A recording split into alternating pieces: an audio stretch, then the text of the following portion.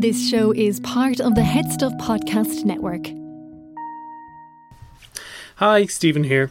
Just before you hear this episode where I review Judas and the Black Messiah, which I got a screener for, since recording, its release date in Ireland has been postponed with a new date not confirmed yet.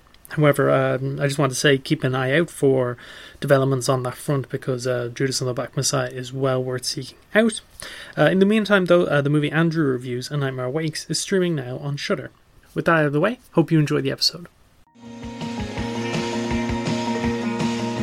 Hello, welcome to I Know That Face, the only podcast that honors the often underappreciated by the masses work of character actors. My name is Stephen Portia. My name is Andrew Carroll. This is the Redux version of the show for HPM Plus subscribers, where we'll be talking about non-character actor content. And I believe today we are talking about two new movies in the era of COVID. Very exciting stuff. It's cool as well because they're sort of touching on topics that we've hit before on the show in different ways, because the movie I'm going to talk about stars Keith Stanfield, and your movie that you're going to talk about is another version of a Frankenstein story being told on Shudder. Oh, yeah, you're right. Yeah, I was like, where are you going with this? God, at this point it's becoming very contrived, but no, you're right, yeah. Check out Stephen's interview with Larry Fessenden. Yeah, about Depraved. What's your movie called? It's called A Nightmare Awakes, isn't it? It's called A Nightmare Awakes, yeah. Will I just talk about Judas first, just because I think it's maybe the bigger movie, and Lakeith, obviously. We stan. Yeah, sure. Field.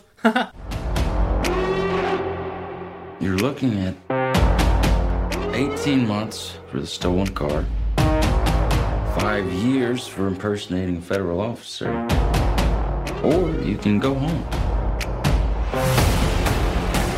The Black Badges are forming a rainbow coalition of oppressed brothers and sisters of every color. Their aim is to sow hatred and inspire terror. I will learn all that I can. These ain't no terrorists.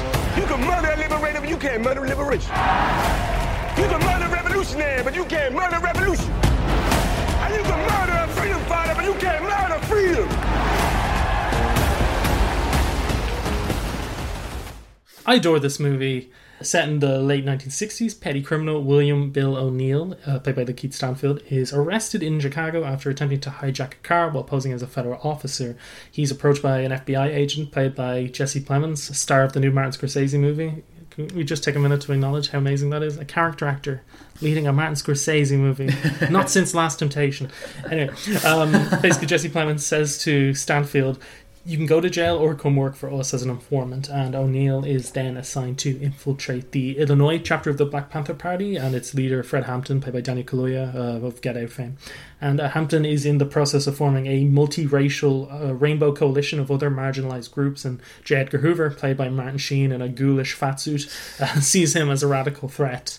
And Judas and Black Messiah is basically everything you want in a movie, because on one level it's informing people about a chapter of history often ignored in school books, like the socialist movement by marginalized people in the US and the systemic effort by the white people in power to stomp it out and neutralize it. And, you know, without spoiling, what happened to Fred Hampton was very much an effort by the powers that be to erase him and everything he stood for. And I'd argue the fact that a movie coming out about him in 2021 means that didn't work, and that's great. So just this movie existing and highlighting this period of history and this movement is admirable and important.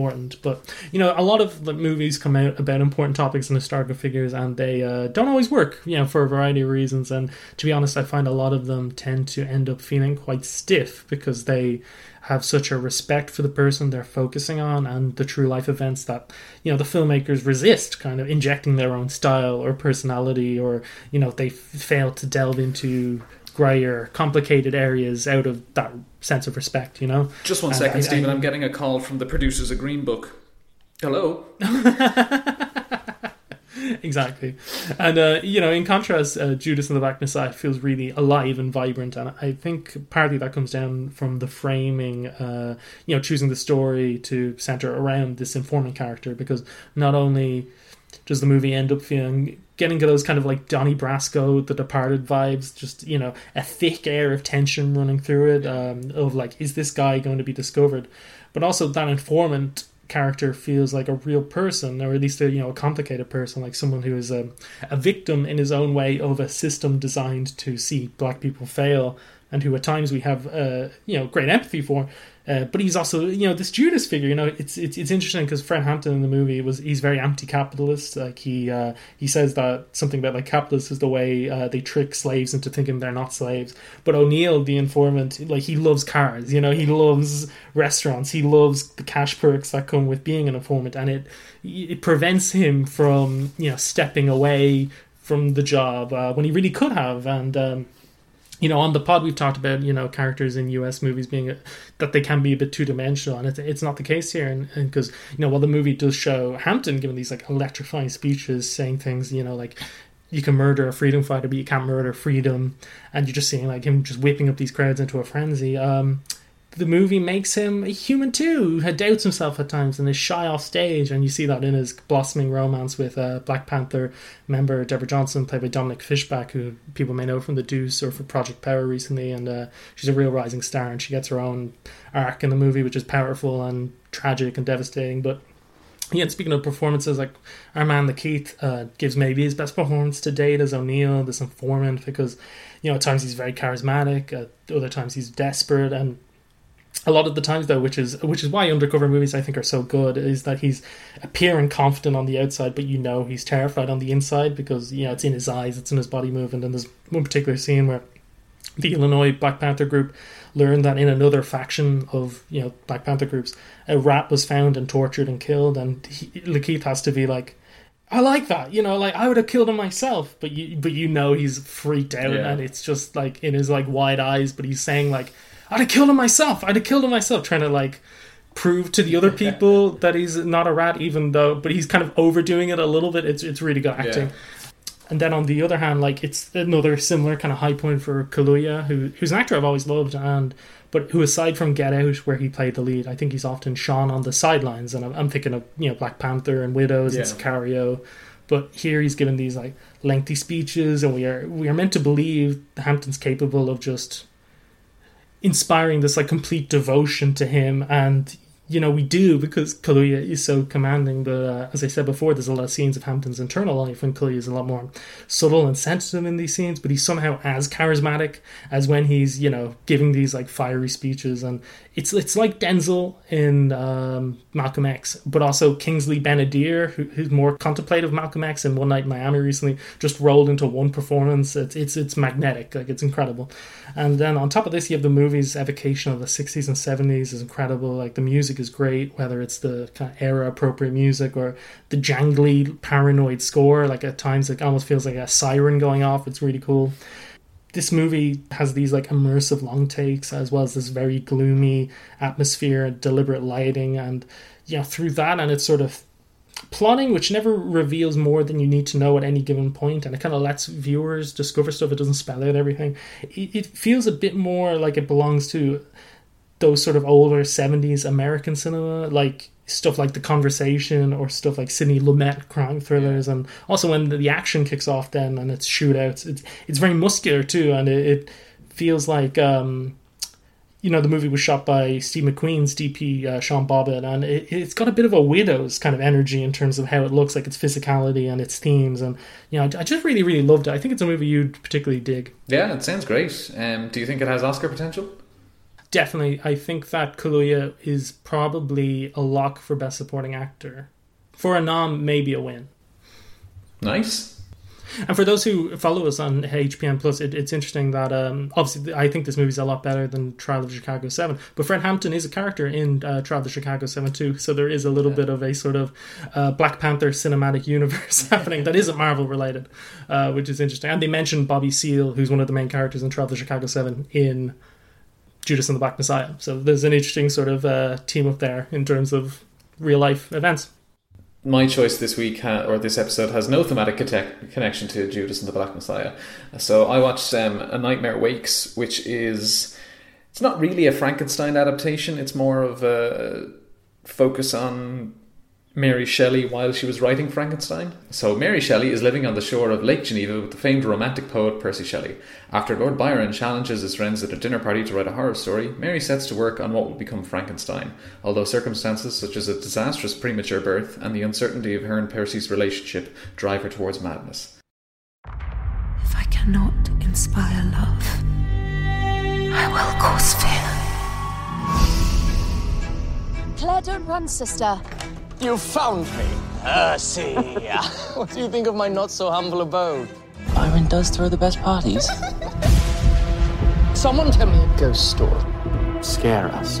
I wish to tremble. It's the tale of a monster. Something dead, yet also alive. I feel like it's a story. My story. You need to enter the deepest and darkest corners of your imagination. Frankenstein. I never knew you had such darkness in you.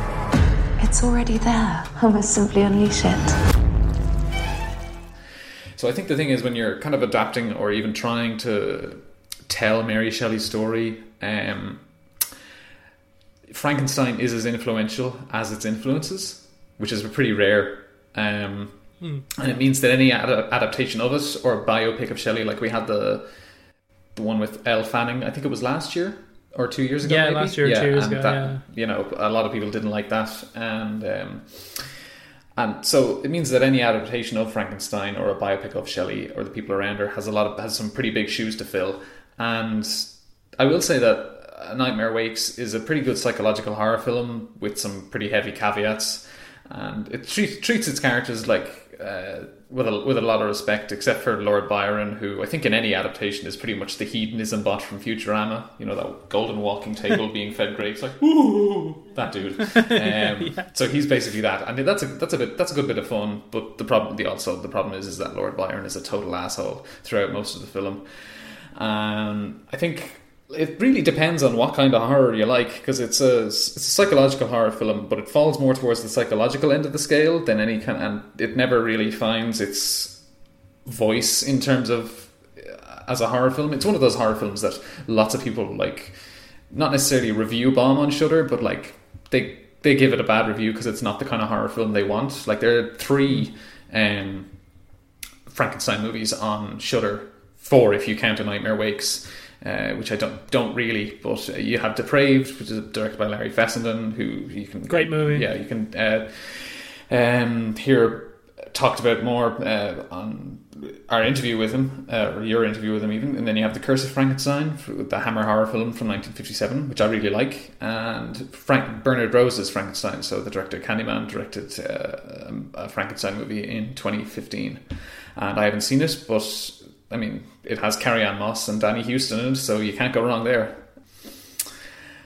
A Nightmare Wakes it's very heavy on the psychological end of the psychological horror scale, and I think, you know, if you like uncertainty and read a lot of Freud in college, you'll probably get what you want out of this.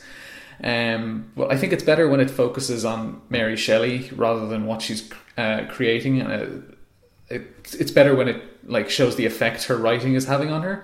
It shows like the really cathartic effects, and kind of makes them into metaphors, because there's a point where Mary hallucinates herself crying black ink, and when she like snaps out of it, there's words on the previously blank pages, which I think is pretty subtle, pretty good. That's very evocative. I like that. Yeah, the movie's full of these kind of evocative moments, and that I think would work in maybe a kind of a biopic that's more kind of subtle than most other biopics would be. Because I think if you're making a biopic on Mary Shelley, you kind of have to include, you know, the kind of nightmare nature of the genre she worked in. And I think her art kind of reflects her life. Like Percy is essentially her Victor Frankenstein, and she's the monster created by him, because he's kind of he comes across as like quite a kind man until literally any kind of responsibility is like put upon him. And like the Victor Frankenstein she's written is played by the same guy who plays Percy Shelley, but he's just dressed in a black coat, so I nicknamed him Dark Percy the moment he came up on screen. But and I think the one thing you can say about Victor Frankenstein is that for all his arrogance and grievous faults, he did take responsibility for his creation. Whereas as the movie goes on, Percy and Mary become more and more distant, and he doesn't want anything to do with her, essentially. And that said, the Frankenstein's monster, such that it is in this movie, is just like a green version of Mary she sees either in dream sequences or in the mirror when she's hallucinating. And like, it's not like as in green makeup and like scars everywhere, but like she's just lit green, and she has like kind of a tattered dress, which really it's the part of the movie that I think I don't like the most. Just because I feel like, whatever, if they had budgetary issues or whatever, fair enough. But I feel like they could have, just done a bit more with lighting or something like that. Because it's a very washed out movie, and the only parts that are actually like interesting to look at in like a lighting sense are the dream sequences, which are all tinged like this rotting kind of green. It's like, it feels like it's drawn. It's cut from like Gore Verbinski's The Ring, and like it does. I think the film is like pretty clear in that the horror it's trying to depict is the horror of the nightmare of being a woman in the 19th century, which is fine, but it obviously doesn't have the budget to actually represent that horror as the kind of dripping, bloody, ghostly ghoul it deserves to be shown as. And it's not a dull or thematically weak film, but it could have made more of an effort at making its psychology actually horrifying. If you're into psychological horror, I think you'll get more out of it than I did. But I think if you prefer your Frankenstein stories, covered in blood and body parts, then there are literally 3 other options for you on Shudder. It sounds interesting, though. I might check it out. It also sounds like, I haven't watched this movie yet. I'm not too careful making this comparison, but it sounds a little bit like Shirley, the movie about Shirley Jackson that came out recently. Yeah, I guess so. I mean, I think Shirley is a little less focused on... I think it's a little more focused on the woman. Or maybe just, has a better sense of that woman's voice, whereas, Yeah. Mary Shelley's been dead for 200 years, so it's a little harder to... Or the writing on her is less recent. First-hand accounts, I mean, yeah. But it's cool of Shudder, the fact that because they have, like, on their streaming service 3 version of Frankenstein, that there is this sort of different take for, Yeah, the that's true. sensitive Frankenstein people. Yeah. Yeah, I wanted to have talked about Pretend It's a City, the Martin Scorsese TV show, but I haven't completely finished it yet, so I might hit that on another bonus episode soon. But it's fantastic, though. If people just like 2 New York people talking about New York, check it out. I hope you enjoyed that episode and our reviews. Please rate and review and subscribe wherever you get podcasts. Email us at iknowthefacepod@gmail.com if there's somebody you'd like us to cover on the show. Follow us on Twitter at iknowthefacep1. Follow us on Instagram at iknowtheface. Follow us on Facebook at iknowthefacepod. Thanks to Shirley Fernandez for editing and for running our socials. I'm actually editing this episode, but Shirley Fernandez is just the best. Thank you, Stephen. In terms of all she does for the you, show, so I'm Shirley. giving her a shout out. Andrew, where can people find more your work? You can find me at the Head Stuff Gaming section, where we talk about what we play, why we play, and how we play it. Yeah, check out the Heads Up Film section, and see you later, Cinephiles. Bye-bye.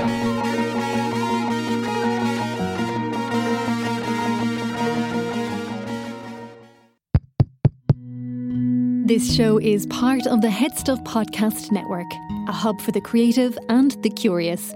Shows are produced in association with Head Stuff and the Podcast Studios Dublin. Find out more or become a member at headstuffpodcasts.com.